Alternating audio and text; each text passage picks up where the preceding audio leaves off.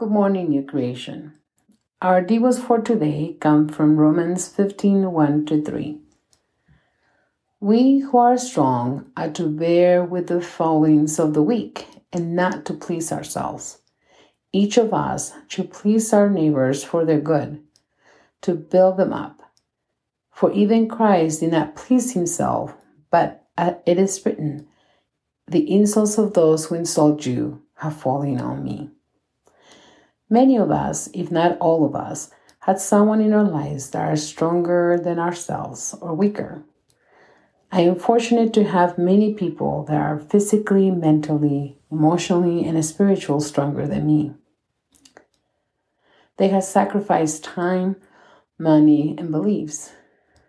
I can give you millions of examples of how God has blessed me with people that have built me up, carried me, supported me, and most of all, loved me unconditionally.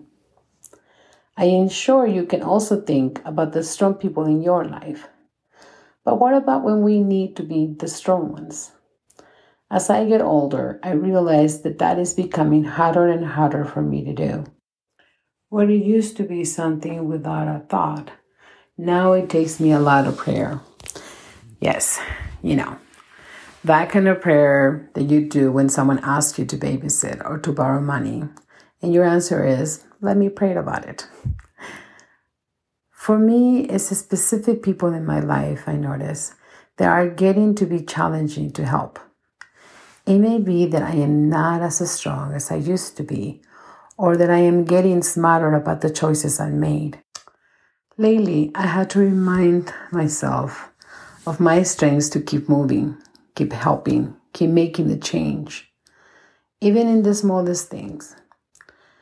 These verses have reminded me that Jesus has already taken all that makes us weak on his shoulders.